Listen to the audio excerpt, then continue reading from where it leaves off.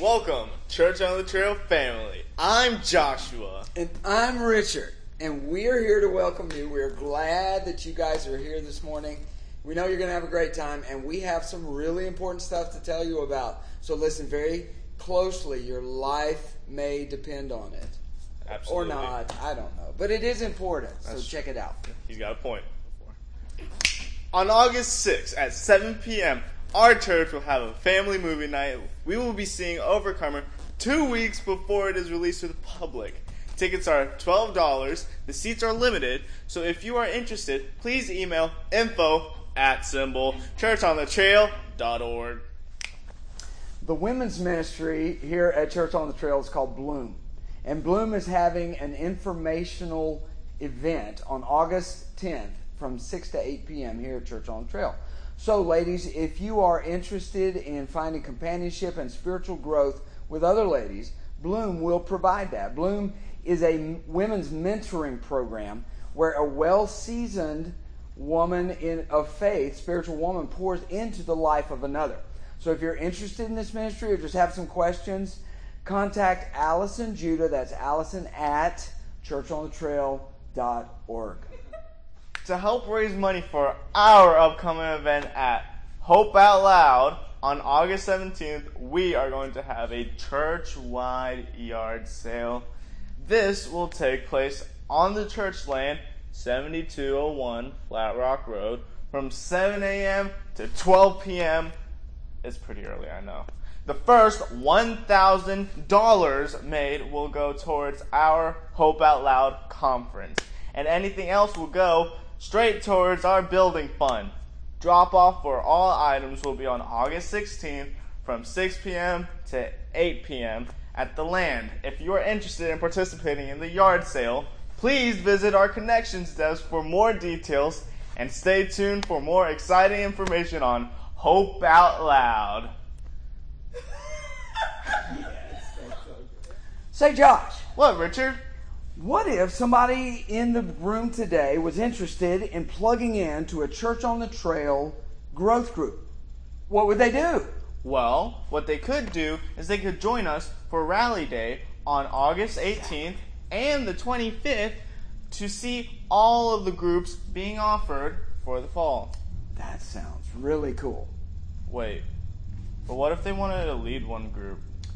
Oh, here's the deal. If somebody out there has an idea of a growth group they would like to lead, or maybe they want to lead a growth group they've led in the past, all you have to do is let us know and attend a growth group leader training meeting on either August 11th or August 18th. Those are 2 Sundays. You only have to attend one of those meetings.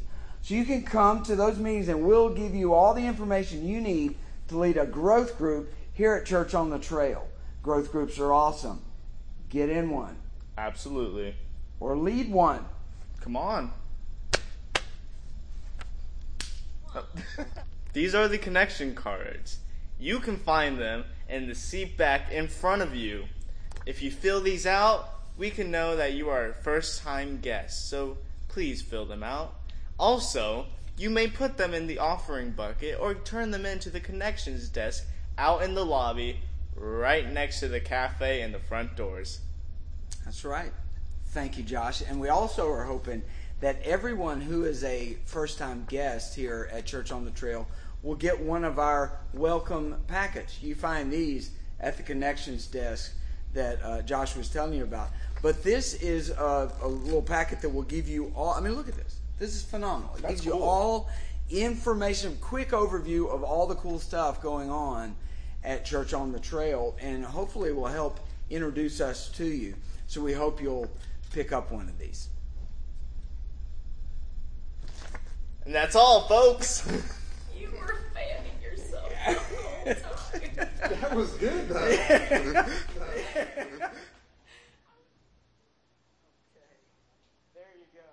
There you go. That Josh kid's got a future in this business, I think. Don't you think? This guy is awesome. Thank you guys for being here. Welcome. This is going to be a great day. At the end of the service today, we're going to watch as several families, as 12 children in our Church on the Trail family get baptized. Isn't that awesome? That's today at the end of the gathering. And I know I know a lot of you are here today because you want to celebrate with them, so thank you for being here. I hope you enjoy the experience. We are wrapping up a series of messages called Relationships by the Book. Has this been an awesome message series or what? Hadn't it been incredible?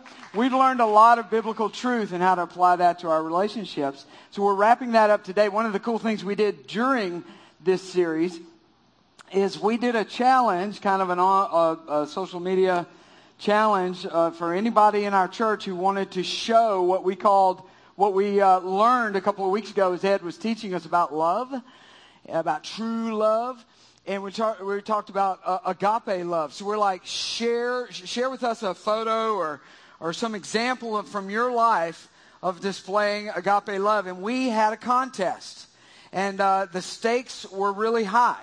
The winners of this contest would win a Church on the Trail t-shirt and a Church on the Trail mug. I mean, that's just over the top, right? But we have a winner. We have two winners. We're hoping they're in the house this morning. The Hitt family, Courtney and Randall. Where are you? We're going to need you to join us here on the stage. Courtney and Randall. That's for real. We need you up here. These guys, what they did is they showed us this picture of Courtney and Randall dancing in their kitchen. How about that? That's true love right there. Wow, look at this. You guys are jealous, I know. But these are Church on the Trail t-shirts for each of you. Gentlemen, just may I say, we could learn a lot from Randall Hitt, couldn't we? All right, take this moment and start dancing with your lady in the kitchen. You guys, we're proud of you. Thank you for displaying agape love. Thanks for being a part of Church on the Trail family. And you're amazing. Thank you. Big hand for the Hitt family. So cool. Next time we're going to want a video. I forgot to mention that. Oh, okay. There you go. It's a snapshot. But we thank you guys for that. As I said, we are wrapping up today. This is a series finale of Relationships by the Book. And our topic for this final talk on Relationships by the Book, the topic is family drama. We're going to talk about family drama. Something I'm sure some of you guys have never experienced ever. Family drama, man, it is, what we're going to do is we're going to solve every single problem you and your family have ever had or ever will have.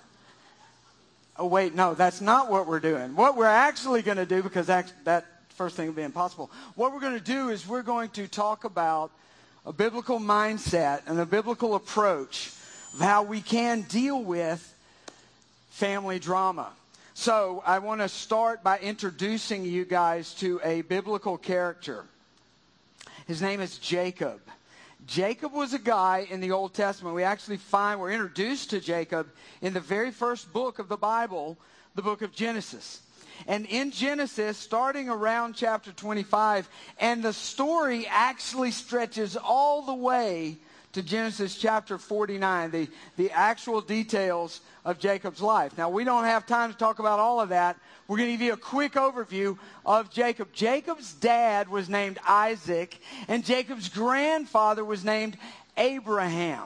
And these three guys, Abraham, Isaac, and Jacob, were like the Mount Rushmore of the Old Testament, of the Jewish lineage. They're called the patriarchs because not that they were loved by God any more than other people, than their children and grandchildren, but they're the guys that really got things started. And so Abraham, Isaac, and Jacob. So Jacob is born, and I mean, even before he's born, while he is in his mother's womb, Jacob is experiencing family drama because Jacob was a twin. And his twin brother Esau was born literally seconds before him. They fought and clawed and kicked at each other even before they were born. And as the Bible even tells us that Jacob, and not to be graphic or anything, but apparently as Esau was being born and the midwife is delivering Esau, she noticed something strange about Esau's ankle, the last part of Esau to emerge into the real world. And it was Jacob had a hold of his ankle. pulled him out. I mean, he was like, they were fighting, and Jacob didn't want to be second place, but he came in second. So anyway, their entire life, Jacob and Esau, sibling rivalry. Also, the big problem was parental favoritism. Anybody ever deal with parental favoritism? Oh my gosh, this is horrible. But the deal was that Daddy, Isaac, loved Esau more than he loved Jacob, and the mom, Rebecca, loved Jacob more than Esau. So we had a mama's boy and a daddy's boy, and they were always competing against each other and for the affection of both of their parents. Then we have Jacob deciding that he wants to con and scheme and connive against his brother to win the birthright, which was a big deal back then. The firstborn son got the most inheritance, and he became the most important person in the family. It wasn't fair. It's just the way it was. Who says life is fair? Where's that written? So Esau had his life was planned out in front of him, but Jacob says, I want what Esau has. Was able to scheme and connive and basically con Esau out of his birthright. But then he had to figure out a way to deceive his dad, so he literally disguised himself. In the final days of his father's life, his eyesight was real bad because he couldn't see a thing. So he disguised himself so he would look like, to a guy that couldn't see where he was, he would look like Esau. And he tricked his dad into doing the ceremonial blessing that the dad was supposed to give to Esau. Jacob seals the deal, gets the birthright, becomes the most important person in the family, but destroys the family dynamic. Esau finds out, and he's like Michael Corleone in The Godfather 2. He says, I know it was you, Fredo. And, you broke my heart. And so these brothers become enemies. Godfather 2, anybody really disappointed with that response? Thank you. Love you. You're my favorites. Wait, favoritism is not good. I'm sorry. Scratch that. We'll edit that out of the video later. So anyway, Esau swears, I'm going to kill Jacob.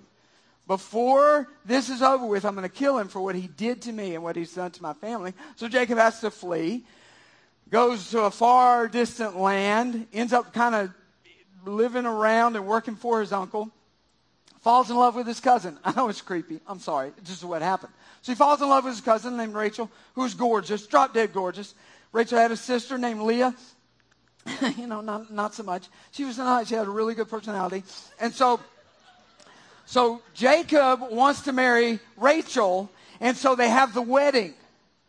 And so at the wedding, the bride comes down, veil over her face, kind of the tradition. We think alcohol might have been involved. And basically, the uncle tricked Jacob into marrying Leah. Wakes up the next morning, you're not Rachel. It was wild. Now, it all worked out that he was able eventually to marry Rachel also. Again, creepy sister wives. I know, it's just the way things were back then. We don't have time to discuss it. Okay? You can talk to Ed about it later. He has all the answers.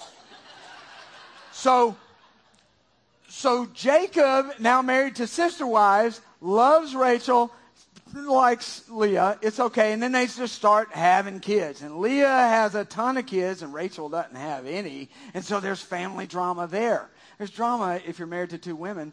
But, again, we'll not go there. But the point is that Jacob's life, from before birth all the way into his adult life, nothing but drama. Rachel finally gives him a son. His name is Joseph. You guys remember Joseph in the Old Testament?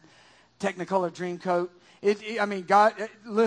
God had given Jacob his greatest wish. He gave him a son, and he named him Joseph. And guess what Jacob did as it relates to Joseph compared to all the other guys?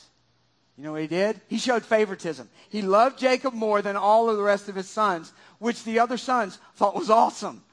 No. They hated it. And they hated Joseph because their daddy, Jacob, was playing favorites. Nobody else got a cool coat with all these colors.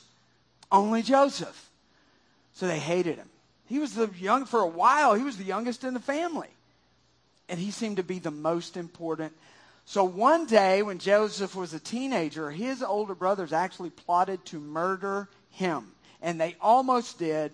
One of the brothers said, this is not good. We shouldn't murder him. Let's just lie that he died, and what we'll do is we'll sell him into the slave trade.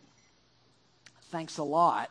And so, but they didn't kill him, and they sold him to a caravan of people that were going to sell slaves in Egypt. So Joseph, Jacob's son, ends up lost to the world, apparently, but ends up in Egypt. And through a crazy set of circumstances, I mean, he gets a decent job, but then he gets falsely accused of sexual assault, spends decades in prison, and through a really wild series of events, ends up in the palace solving a major national crisis for the nation of Egypt. And the Pharaoh, the big guy, the most important, the leader of all of Egypt, says, I like Joseph. I want him to be my vice president. And he's the second most important person in the biggest country, in the largest government, in the most powerful nation on the earth at the time. Wow, this is weird. But Jacob is still living in sadness and mourning because he got a bunch of loser sons who wanted to kill their brother. All drama, all the time. Plus, his whole adult life, he's living with when is Esau going to find me? My brother, my twin brother, going to find me and kill me. How am I going to get through that? This is Jacob's life. You think you had drama? Oh, my word. Well, anyway, because there was a famine in the land, all of Jacob's other sons, he thought his surviving sons, were sent to the nation of the nation of Egypt, because it sounded like, the rumor was, that there was plenty of food in Egypt. By some miracle, long story, you should look it up in these chapters, they're awesome. Turns out, guess who's in charge of distributing grain to all the foreigners who come begging for food and help during the famine? Who's in charge? Joseph. So here's Joseph looking at his 12 brothers who wanted to kill him, sold him into slavery, and he has a decision to make. He decides to forgive them. Pause button. Who was here last week to hear the forgiveness message in this series? Raise your hand. Game changing, am I right? Was that amazing? The forgiveness message, if you missed it, go back and listen to it. Back to Joseph. He forgives his brothers.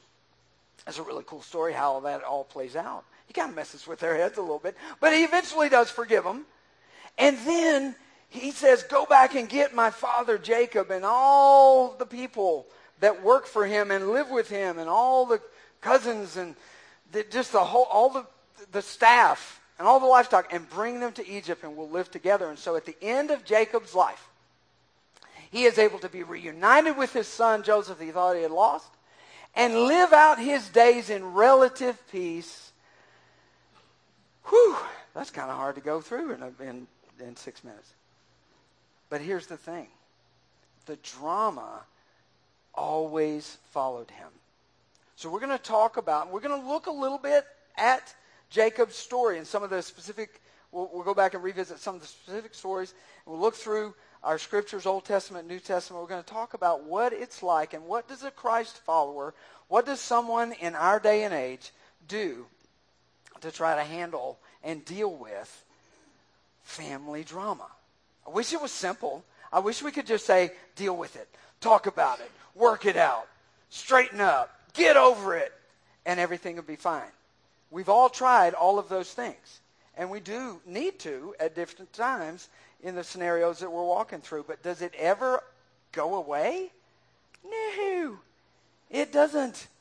My wife and I, Rhonda, we lead a relatively drama-free life.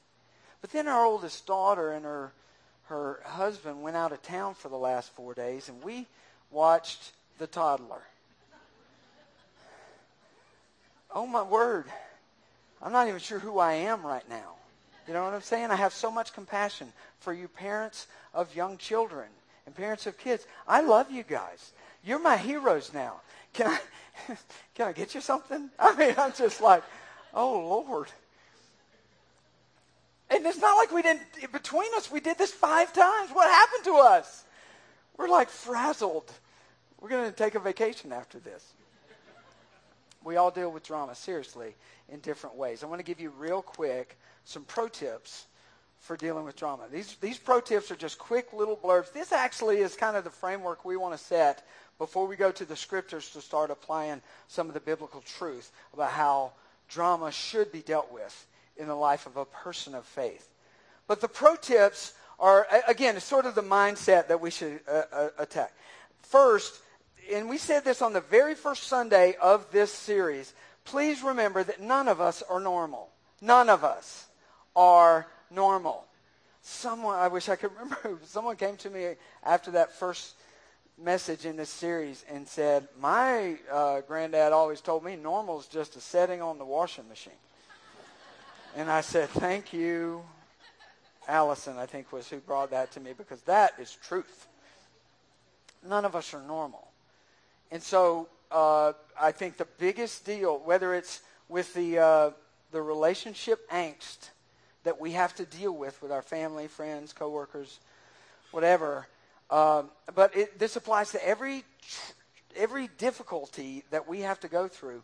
The very first thing we should do is realize, you know what? I just have to face this. This is a reality. This is my real. This is the way my life is. I may hate it, or I may hate parts of this, but I can't pretend it's not there. So we just have to deal with it and say, you know what? I'm pretty jacked up. And so in all my relationships and the people around me, all I want to do is make sure we all understand that we're a little on we're all somewhere on the crazy scale. And we just got to figure out if our crazies can be compatible, you know. So we're none of us are normal. And the second thing, comparison is not the answer. The answer is not comparing ourselves to other people. What I mean by that is some people think that the best way to deal with drama is to just walk around saying, well, there's somebody that's got it worse off than me. Now, that actually, the awareness of how blessed we are, and the awareness that not everybody does have it as good as us in some areas of our life, that's not a bad thing to be aware of, right? And it can give us some perspective. And it can allow us to chill out and relax a little bit. But the reason that comparison, it's not the answer. It's not the most important mindset that we should carry into this. Because comparison will eventually lead us to either judgmentalness against other people's scenarios or minimizing our own scenario. And the real truth is that drama happens because of pain. And we are all pained up people. We have all been harmed and hurt by various things. I'm not trying to get all I'm just telling you, the drama that we're going through has to do with the difficulties we've gone through in our lives. And minimizing them will never get us anywhere. We have to face it and say, yeah, this is bad. This is bad. You know, when Joseph forgave his brothers, when I said before, he forgave his brothers. You know what he didn't say? He didn't say, guys, you know, no big deal. You know, it happens. Brothers throw other brothers into pits and sell them as slaves all the time. It's no big deal. It's okay. You know what he said? No, he said, you did evil to me. You did evil to me. It's not nothing what you did to me. But God got involved and took care of me and turned it around for good. So comparing is not ultimately the answer. I suggest try gratitude. Try gratitude. And don't let our gratitude just be limited to, I'm glad I don't have it worse off than somebody else. Why don't we make it not about anybody else and make it about our journey, about our life, and to recognize all the junk that I'm going through. God can use everything in my life to, here's the part of the punchline of what God's plan for your life is. Lean in, because this is big. God wants to win back parts of your heart over and over again, little by little, maybe big chunk by big chunk. He wants to win back parts of your heart that have been lost, parts of my heart that have been lost to sin and to pain and to just life being hard. He wants to win it all back. And that's his plan for you from now until the day you go on in and see him in heaven. That's his plan. So why don't we make it just about gratitude that God is here and doing his thing. All right, so these are more pro tips. A couple more pro tips I want to give you. And this one, listen, this is important, and we don't know, the drama that you're going through right now with your family, we're not sure, but it might be you. It might be you. That's not confirmed yet, but we want you to look into it. Because it might not be all them. Oh, no, it's them. It's his crazy parents. I mean, and those cousins, man, if they would get it together, our life would be fine. I don't think so. It might be you. It might be me. Do we have the courage to approach our drama that way? Last thing, pro tip. We need miracles. We need miracles in our families. Who needs a miracle in their family relationships? Thank you. The rest of you, you're dismissed. I'm kidding. Kidding. You don't want to miss the baptism. It's going to be awesome. We all need miracles in our families. And everybody, in their faith journey, things happen. You experience cool stuff with God. And there are moments where you find yourself feeling, it's like you can have a level of faith for some things and then not for others. It's weird. It's the way we are. Well, I want to share with you, I have a high level of faith for miracles in families. I have a really strong confidence that the worst you're going through with your family member, that God has not abandoned you, that God has a plan, that God has healing in store for you and for them and for generations to come. Our God is, as Scripture teaches us in, I believe it's Psalm 105, it teaches us that God is faithful to keep his covenant and to keep his promises for 1,000 generations. So it's not about us, ultimately. It's about what God wants to do to win back our hearts and to impact thousands and thousands of other people. So I want to talk practically from Scripture, throw some verses out to you, then we'll get back to Jacob. We'll talk about it a little bit. I'll tell you a cool story about Legos, and then we'll watch a baptism. That's the plan. Are you guys good with this? All right, we're going to talk about suggestions of how to deal with family drama. First, remain committed to each other. Remain committed to each other. I want to share with you a verse that talks about a Christ-like approach to life and relationships. We find it in Philippians chapter 2. All right, it's in the middle of this really cool thing that the Apostle Paul is talking about, explaining how big a deal it was that Jesus came to earth to rescue us and save us from our sins by dying on the cross. And it's a great passage. I encourage you to read that. But what we're talking about specifically is some relational stuff that he touches on. In verse 2, he says, "That make me truly happy by agreeing wholeheartedly with each other, loving one another, and working together with one mind and one purpose." Don't be selfish. Don't try to impress others. Be humble, thinking of others as better than yourselves. Don't look out only for your own interests, but take interest in others too. Just the thought is, the takeaway from this is that we are not going to get anywhere by wishing or pressuring or trying to control other people. We are going to get healing and set the stage for good things to happen if we'll come up off of our selfishness and we'll come up off of giving up on people and saying, I want to have a Christ-like attitude, the same attitude he had when he came to rescue me. Could I not believe that he has a plan for me and this other person or this other block of people that are causing so much stress and pressure in my life? Just a thought. Spend some time in Philippians 2 this week to give yourself this exposure to Christ's mindset. That we don't give up on people, but that we work towards working together with people with one mind and one purpose. Now, I understand that some of us are dealing with drama in our families to the level that some people are literally not safe anymore for us to continue being in relationship with. And that is a real thing. And some of us are there. We'll talk about that here in just a minute a little bit more. But I would say this. You take care of yourself.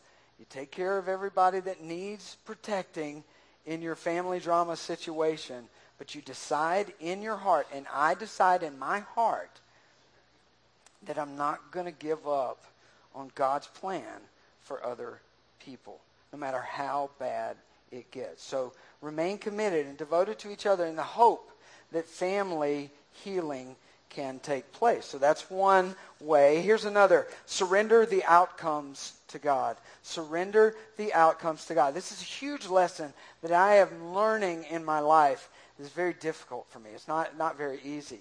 But there's a cool verse in Psalm chapter 37. It says, "Be still in the presence of the Lord and wait patiently for Him to act. Don't worry about evil people who prosper or fret about their wicked schemes." That's kind of an appropriate verse for our topic today. Because some of us are at the mercy of some people who are off the rails in the way they scheme, in the way they relate, in the way they communicate, in the way they stir stuff up.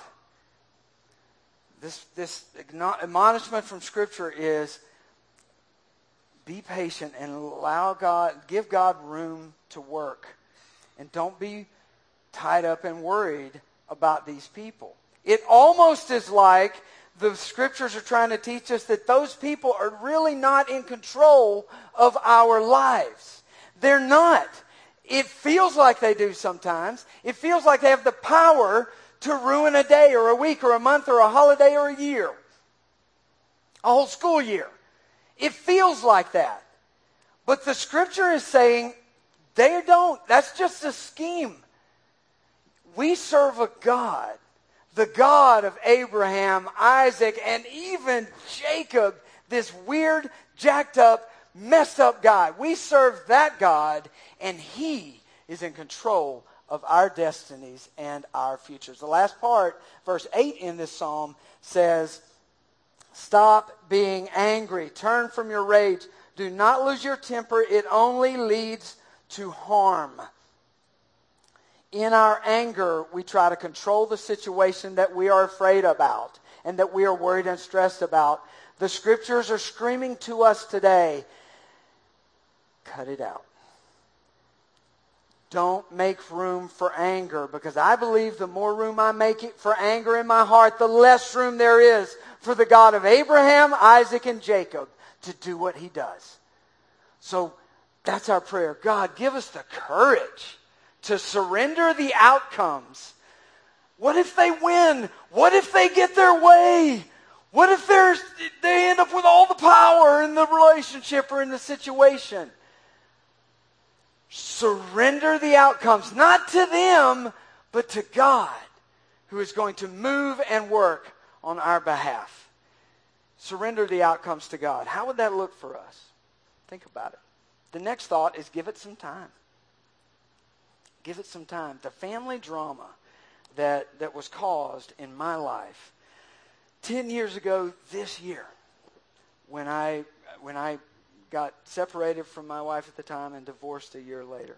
The fallout from that and the drama that ensued was painful. It was hard for me. It was hard for everybody involved. A lot of wounds, a lot of pain. But I've found that there's no way around the healing that I prayed for and wished for, and I'm actually seeing happen in my life. Miracles are happening. There was no way around the time factor. You just can't rush it. You just cannot rush it. There's a scripture from Hebrews in your worship guide, and you can read on that later, talking about painful endurance for the long haul. Last point, though, is get some help. Get some help. Give it some time and get some help. And you've heard me say this from this platform before, and I get all kind of attitude from you every time I say it. So we're just going to deal with it again. Counseling is not a dirty word. Counseling does not make you less of a man, less of an adult. Does not mean you're immature. It just means we all need help. And I'm not a counselor nor the son of a counselor, but I'll tell you this, we know a lot of good Bible-based Christian counselors, and some of the things that we're going through, we're not built to carry that on our own, and we need help. I'm begging you, stop making excuses for going to get help. And sometimes counseling is a part of that, and therapy, or whatever word you want to use for it. And you can say, I can handle it, I can handle it. If you're saying that, my question for you is, how's that working out for you so far? And I'm not trying to make fun of it. I'm not trying to make light of it. I'm just telling you, we need help. We cannot isolate ourselves from the body of Christ, from Christian believers, brothers and sisters who can help us. We cannot isolate ourselves, or we're in big, big trouble. Get some help. One verse, I'm going to throw it on the screen. It's in Proverbs 20:18. It says, plans succeed through good counsel. Don't go to war without wise advice. So, as you're getting ready to go to war with all these people that you have drama with, and some of you are like, yeah, I'm ready to go to war, baby. Let's do it.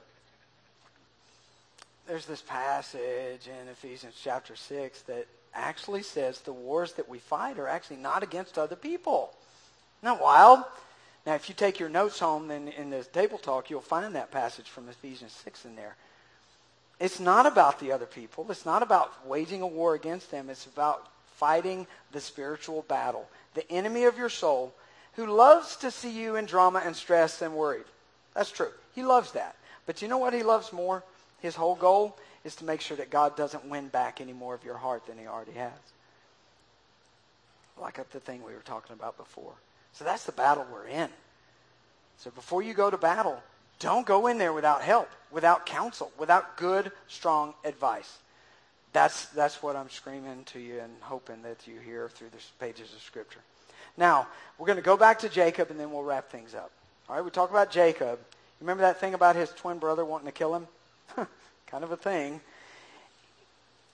One night, Jacob, he was getting ready to finally go have that horrible meeting face to face, the bad conversation, the hard conversation with his brother Esau. And the night before that, he had an encounter with God. God met him. God came to him in the middle of this drama where Jacob really thought he was going to be killed. He thought his whole family would be slaughtered. He was trying to scheme even up to the very end, and he's going to send some parts of his employees and some parts of his family in different waves up to meet Esau and all his people.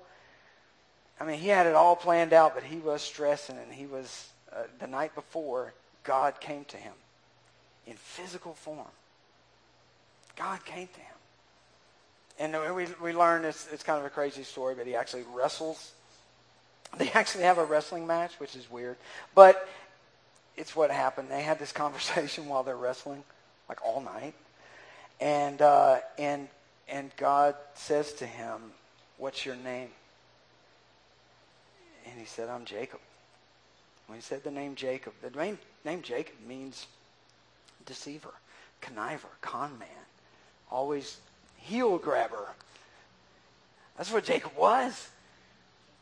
And God in that encounter said, "I'm not going to call you Jacob anymore. I'm going to call you Israel," which means peace. Wait a second. This guy is nothing. He's not even the same area code as peace. And you're going to rename him that? Here's the beauty of it. Is that in the middle of our drama, maybe it's our fault. Maybe it's their fault. More than likely, it's all of our faults. And there are so many question marks and there are lives at stake and things are getting so messed up. And people are getting hurt. In the middle of that, guess who will meet with us? Our God. Our God will come to us. And He will help us. And He will say, "I know that you feel like your name is drama. But you know what your name is? Beloved son and beloved daughter of me. You're mine." The next morning, Jacob goes out to meet his brother. Sends all 12 of those other sons, and he's freaking out and worried. And at the very last minute, it's him and his favorite wife, Rachel. And they approach Esau. And it says that Esau ran to him to embrace him. We don't know what happened in Esau's life or in his heart, but for some reason, Esau forgave his brother Jacob. And we don't even know what their relationship was like for the rest of the time. Maybe they didn't have Thanksgiving together. I don't know. But guess what he didn't do? He didn't kill his brother like he swore he would do. That's a miracle. Some of us are looking at the drama and the breakdown in relationships in our families, and we're saying, there's no hope. There's no way anything good can come out of this. What if God met us right in the middle of our drama and our crisis and did a miracle? Well, it happened for Jacob. He and Rachel rode out, and he gets down on the ground and he's bowing to Esau saying, please don't kill me, please don't kill me. And Esau embraces him. They have this great talk, and Jacob says to him one time, he says, Esau, seeing your face is like seeing the face of God. Great. What a beautiful moment. And I want to tell you from my own experience with my children and with people who have been hurt by my sin and my deceptiveness in the past, when I have the hard conversations with these folks, sometimes it goes really well, sometimes it doesn't. But when I do the hard thing, the unusual thing to reach out and try to have that conversation, sometimes they say things that are like the very words of God into my spirit, into the wound and into the fear. I'm telling you, family drama stinks, but God has not left us alone. He will come to us as surely as he came to Jacob, and he will work.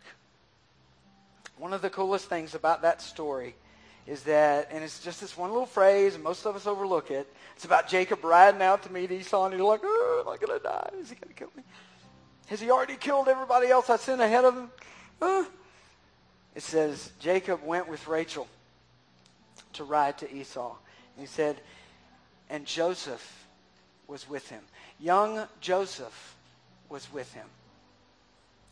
You fast forward 20 chapters into Joseph dealing out grain in Egypt, and his 12 ridiculous loser brothers are kneeling before him, and he chooses to forgive them.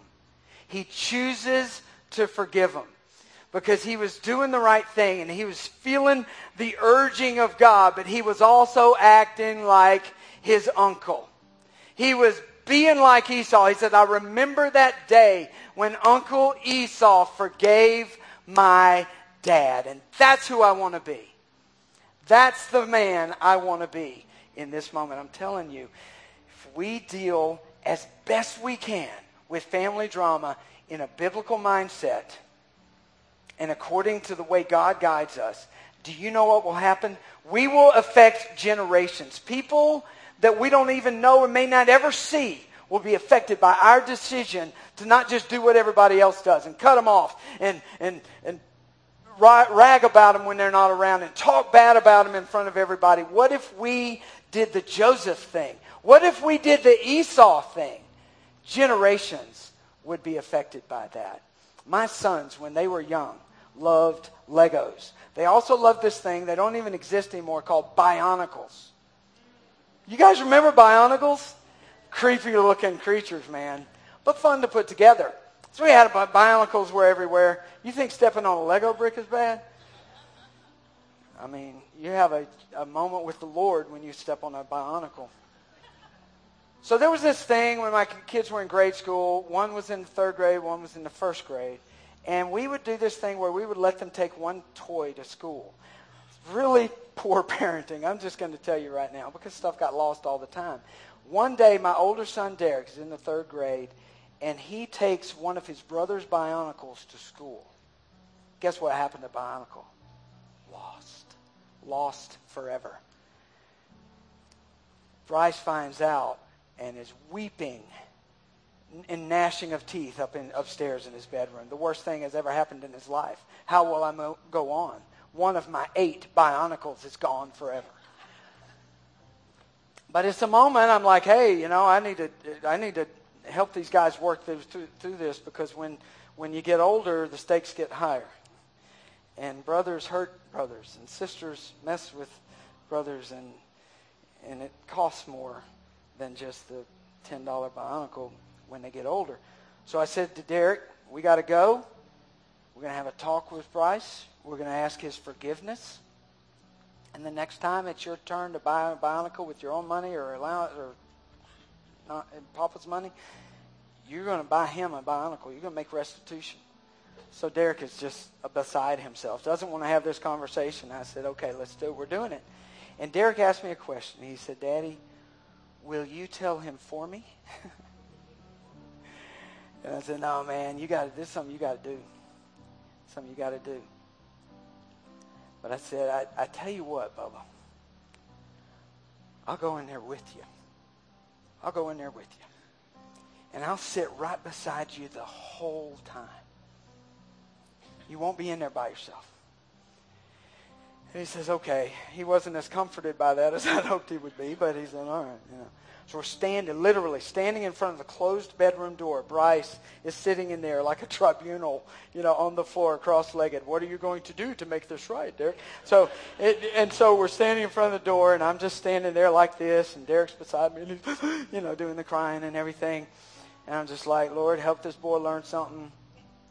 And in that moment, I'm standing like this with my arms down like this, and I felt that his hand grab mine. And I looked down and I said, you ready, Bubba? And he said, yeah. And we went in and we did the deed and we had the talk, and there was it wasn't fun, and it was hard. And he got forgiveness. We eventually made restitution. But I'll never forget that moment, because I knew that he was about to do something he didn't want to do. And he reached up and he grabbed my hand. So here's my thing. Here's my point. What if, when you think about the drama that you've got to deal with your family, and I feel like, think about my family drama, in these no-win scenarios, there's no way this could get fixed. There's no way this can work. Well, you know what? Define fixed. Define work.